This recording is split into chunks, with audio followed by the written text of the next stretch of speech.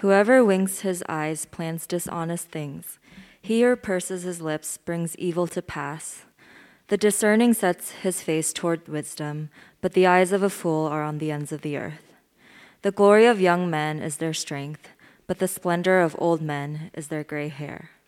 My son, eat honey, for it is good, and the drippings of the honeycomb are sweet to your taste. Know that wisdom is such to your soul.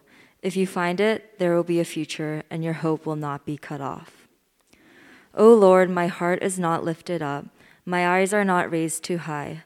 I do not occupy myself with things too great and too marvelous for me, but I have calmed and quieted my soul, like a weaned child with its mother. Like a weaned child is my soul within me.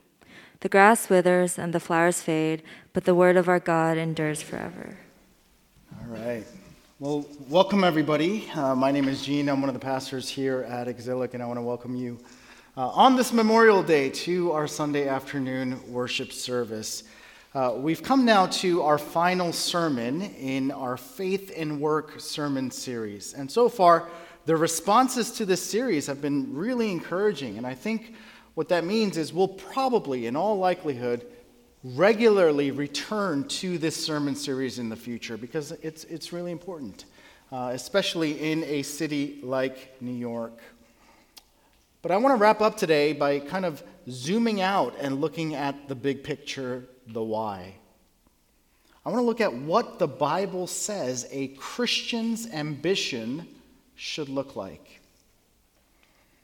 Because we live in a world that prizes ambition, don't we?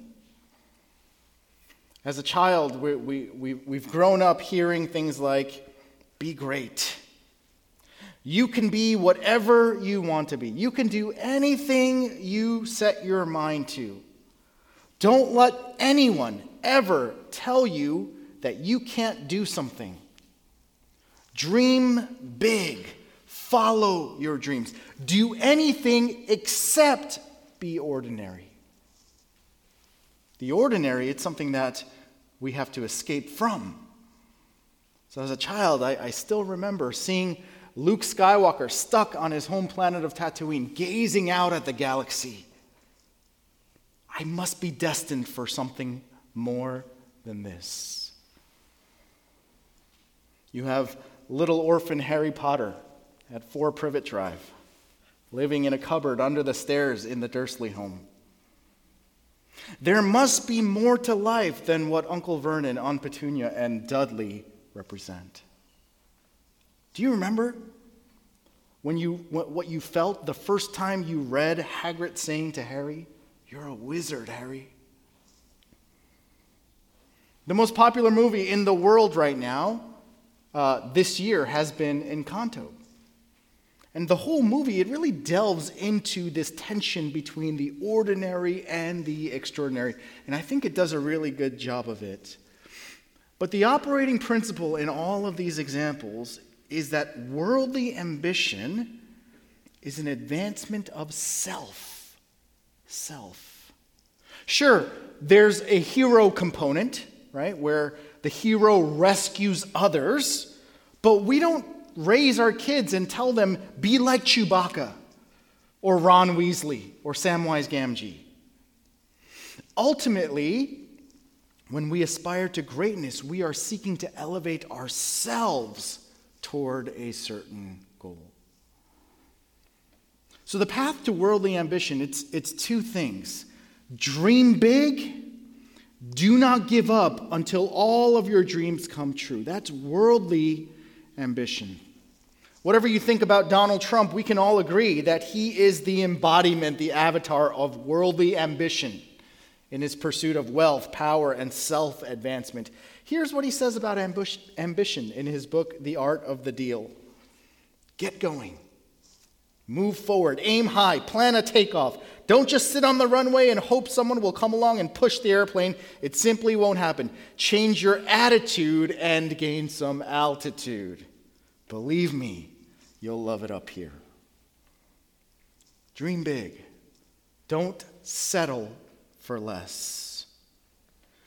And I think this translates to our work in many ways. Our ambitions for work, they involve often advancing the self. And that's ultimately why you need to become a partner or an attending physician or a tenured professor. You know, the American dream, it used to be steady income, suburban home, white picket fence, 2-car garage, 2.5 well-behaved kids. Now, the American dream, it's taking your startup public or selling it to Google for $1 billion. Or it's becoming a famous influencer with millions of followers and views. It's becoming an NFT billionaire. So if that's kind of what worldly ambition is driving toward, what is the nature of a Christian's ambition? Is it different? Well, yes, because just like everything else, the fall corrupted our desires and ambitions. You know, when Eve was tempted in the garden, the serpent came to her and said, if you eat of this fruit, you will become like God. You will become like God. And he planted that in her head. And then all of a sudden she looked around, and the Garden of Eden, paradise itself, it started to look ordinary. She wanted more. She needed more. She wanted to be like God. And because of this new ambition, she looked, she took, and she ate. And ever since then, our ambitions have been distorted, fallen. Becoming a Christian, it's not just adding to your life some new beliefs, some new principles, some new habits. It's a death and a rebirth. It's not new operating principles. It's an entirely new operating system. The Christian's entire worldview is going to look different than that of a non-Christian, and this includes his or her ambitions. Christian ambition, it's going to look dramatically different than that of worldly ambition. And according to the Bible, it's different in 3 ways. So today what I want to do is I want to look at various passages throughout the Bible, and I want to talk about ambition, and I want to show that these verses show Christian ambition to be wise. A Christian's ambition is ordinary, and a Christian's ambition is eternal.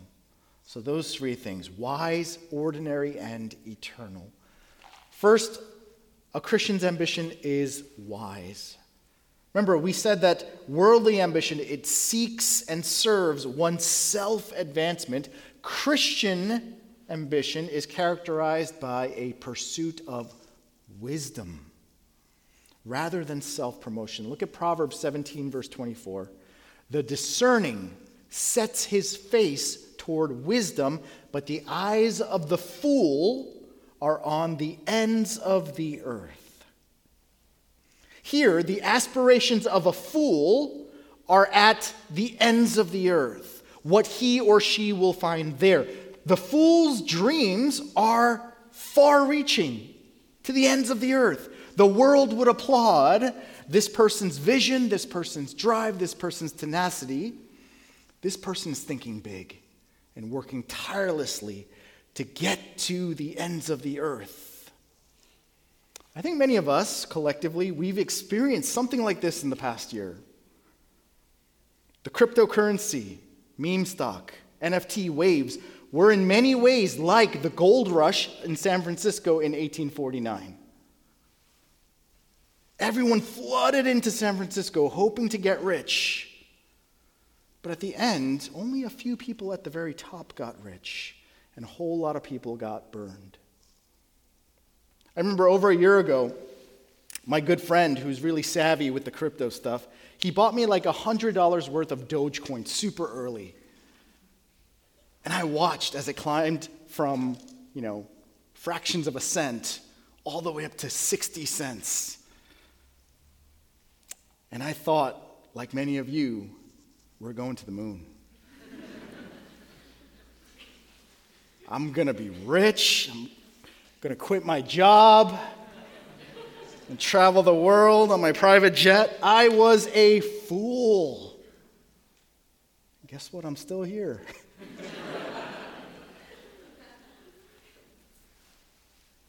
How many of us also jumped in on that?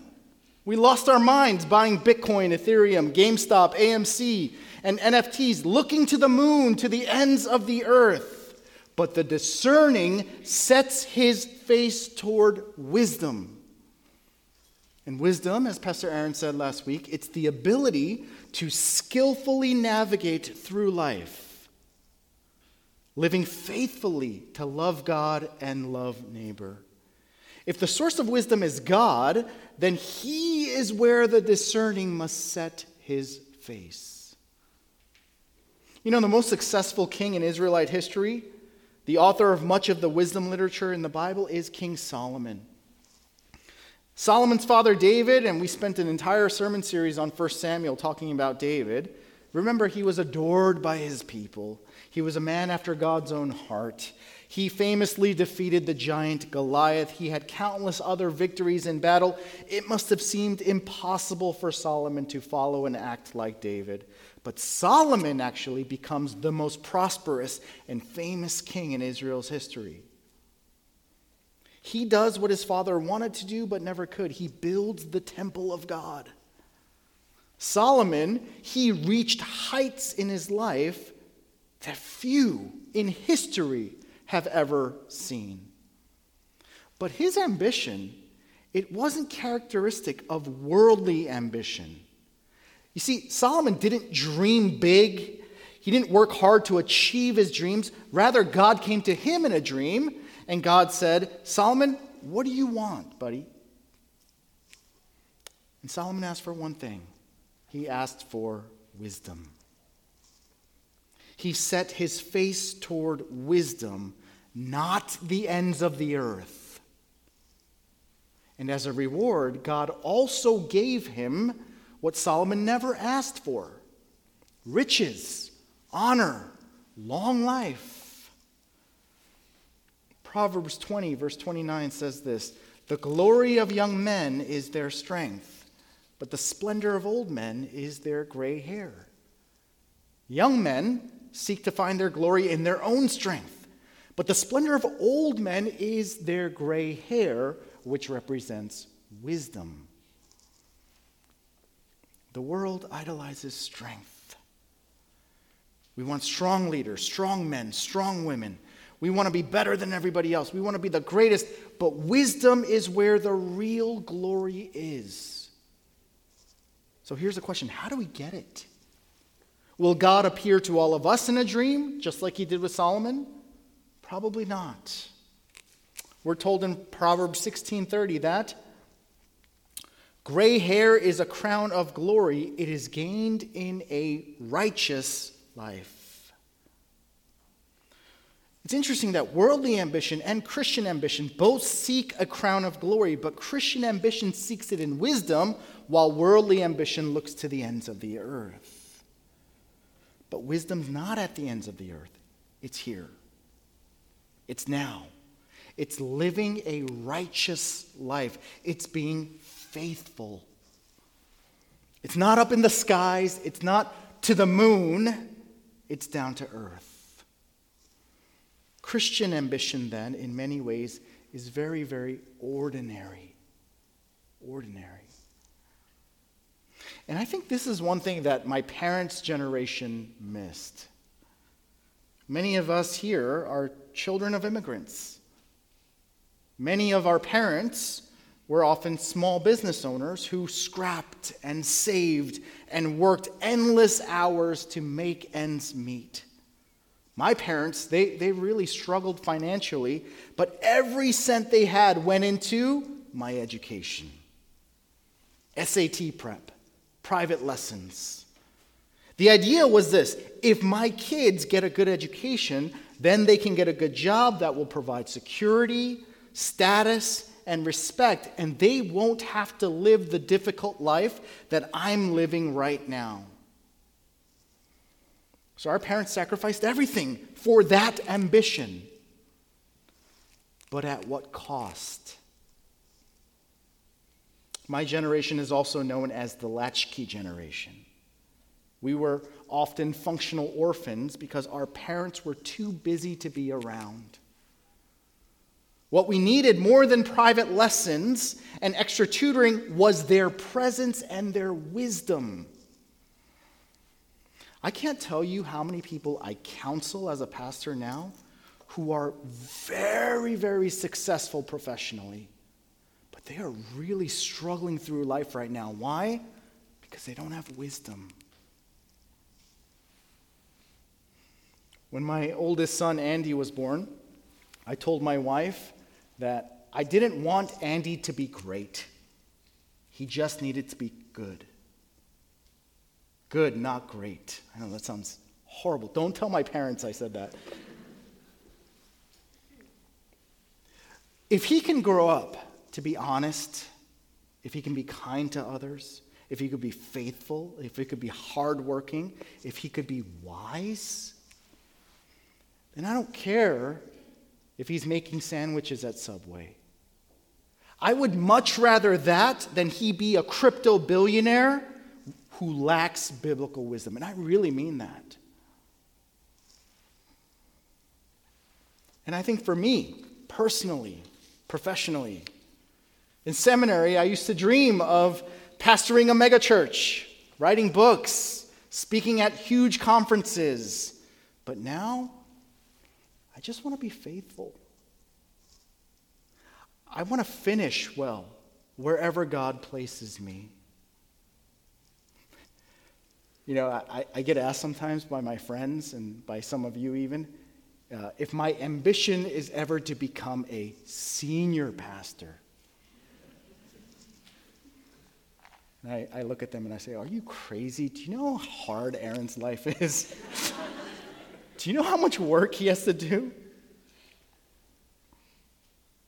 But in all seriousness, if I'm doing what I'm doing right now, 30 years from now, I'll be thrilled that I served the Lord faithfully for that long where he placed me.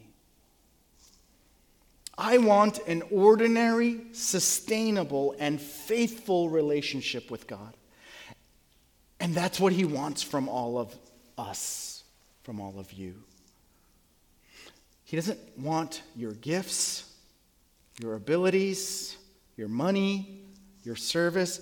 God wants your faithfulness. We're not called to think big.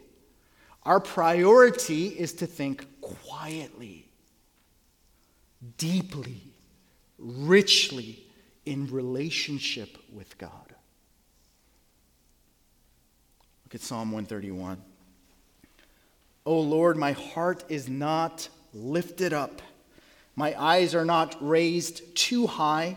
I do not occupy myself with things too great and too marvelous for me, but I have calmed and quieted my soul like a weaned child with its mother. Like a weaned child is my soul within me.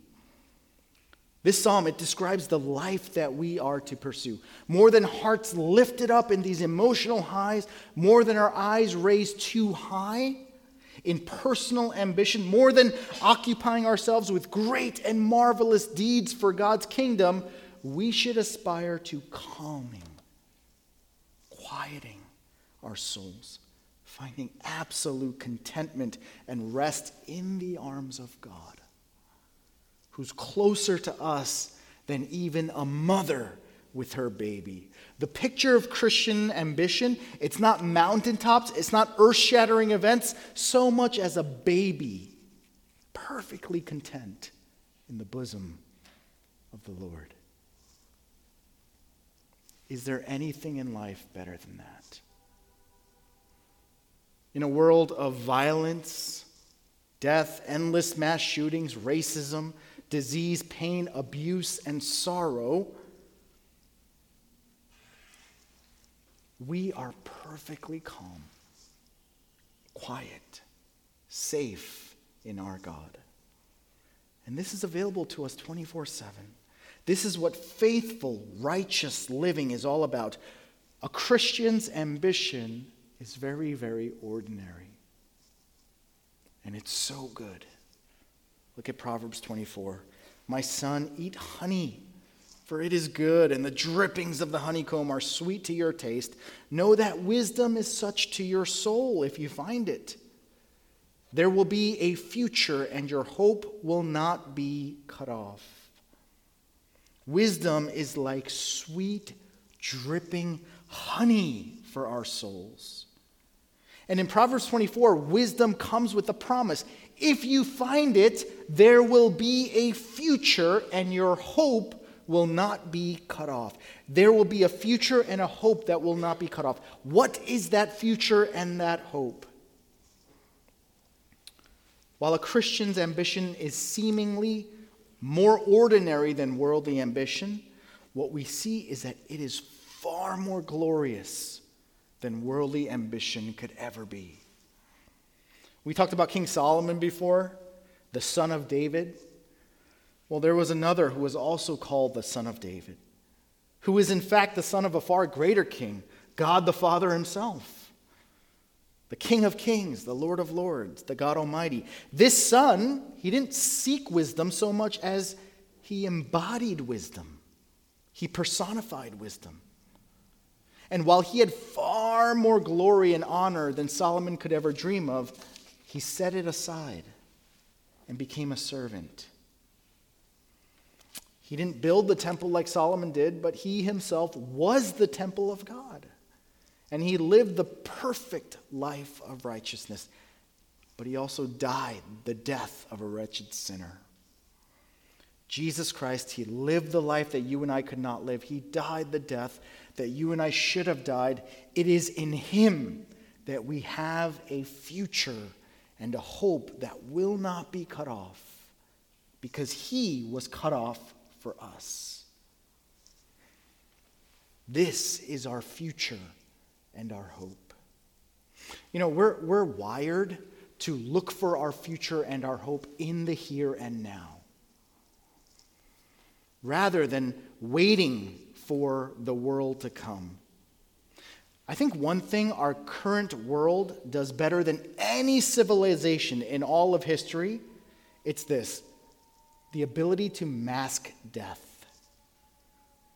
Even with the internet and these endless stories and exposure of death, it's never been easier for someone to not think of death. In ancient civilizations, life expectancy was my age now.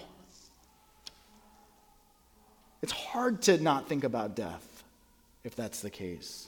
When a disease could wipe out your entire village, or neighboring invaders would sack your city at any moment, you were constantly aware of death. But even in our pandemic-riddled world, even with war in Ukraine, even these past 2 weeks, a staggering amount of gun violence, it's so easy for us to just scroll past death and to not think about it. Friends, can I recommend that we don't waste these reminders of death? Because death has a funny way of reshaping, reorienting our ambitions. Suddenly, the VP title or the number of subscribers doesn't mean as much if death is a present reality. Jesus tells us in Matthew 6, "Do not lay up for yourselves treasures in heaven, treasures on earth, where moth and rust destroy, where thieves break in and steal, but lay up for yourselves treasures in heaven, where neither moth nor rust destroys, where thieves do not break in and steal. For where your treasure is, there your heart will be also." It's funny that Jesus doesn't say, just live a good life because that's the right thing to do. He talks about reward and treasure. He says, do it for a treasure. Do it for a reward. Now, what does that reward look like? What does heavenly treasure look like? Is it a bigger house in heaven? Right? So the better your life is here on earth, the more bedrooms and square footage your mansion in heaven is? Is heavenly reward some kind of heavenly currency, Ethereum Infinity 0.0?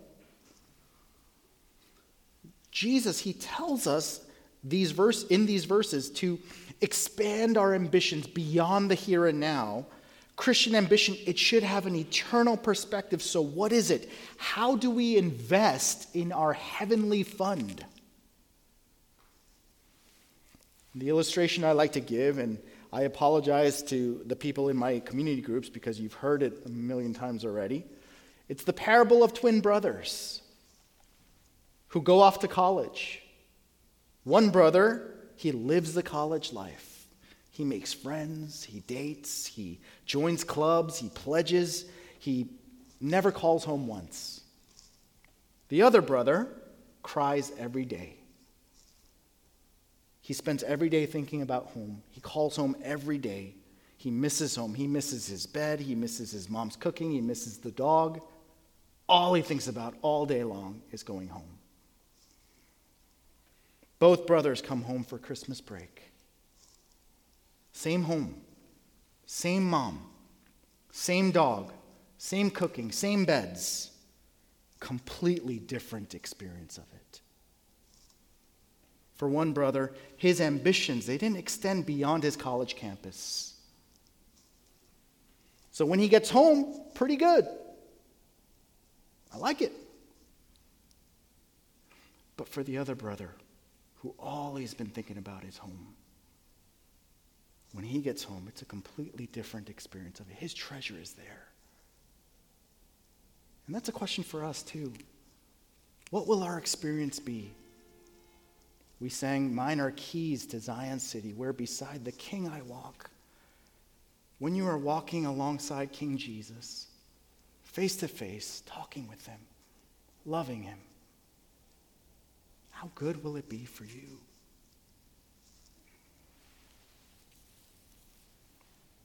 Friends, death is a reality that we can't avoid.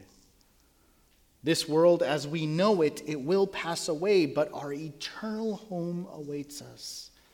Will your ambitions in this life be to the ends of this earth, or will it look beyond this earth to an eternal reality that awaits? NBA playoffs are in full swing, which means my team has already been eliminated. But I know there are a lot of Knicks fans in here, and you guys didn't even make the playoffs, so. I don't know what this feels like, but it must be amazing to win an NBA championship. Ecstasy, jubilation, bliss, triumph. And that's just as a fan. Now imagine that you're on the team that wins the NBA championship. Imagine the sense of accomplishment, the thrill of victory. I know it doesn't feel like it when we look at our worlds today, but the Bible tells us that we are on a winning team. I know we look around and we see injustice everywhere. It doesn't seem like God's winning. It seems like he's losing a lot of the time. But the Bible promises us that we are on the winning team, not of one championship, but the winner of all eternity. The enemies, sin, death, Satan, decisively defeated once and for all by our team captain and superstar, Jesus Christ. And we, though we were once enemies, were brought into the team. We're part of the team. But not only that, we are seated with Christ at the victory parade, at the banquet. And we will celebrate with him for all eternity. I ask you, what is more glorious than that? Does any earthly ambition compare to that? Is there anything in this life or in any life that you can aspire to that is greater than that reality, that compares to that truth? In Christ, we have success, riches, eternal life, satisfaction beyond compare. And we have it forever. It's waiting for us. But until that day comes, here's what your ambition should be. 1 Thessalonians 4.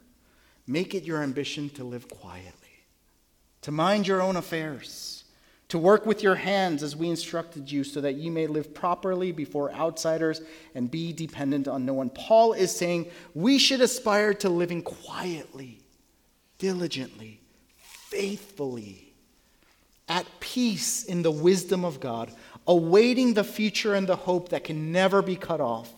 We live, we work, we follow Christ. Today, tomorrow morning at 7 a.m., Wednesday afternoon at 4 p.m., throughout this week, through this life, let us make Jesus Christ our ambition. Let's pray together.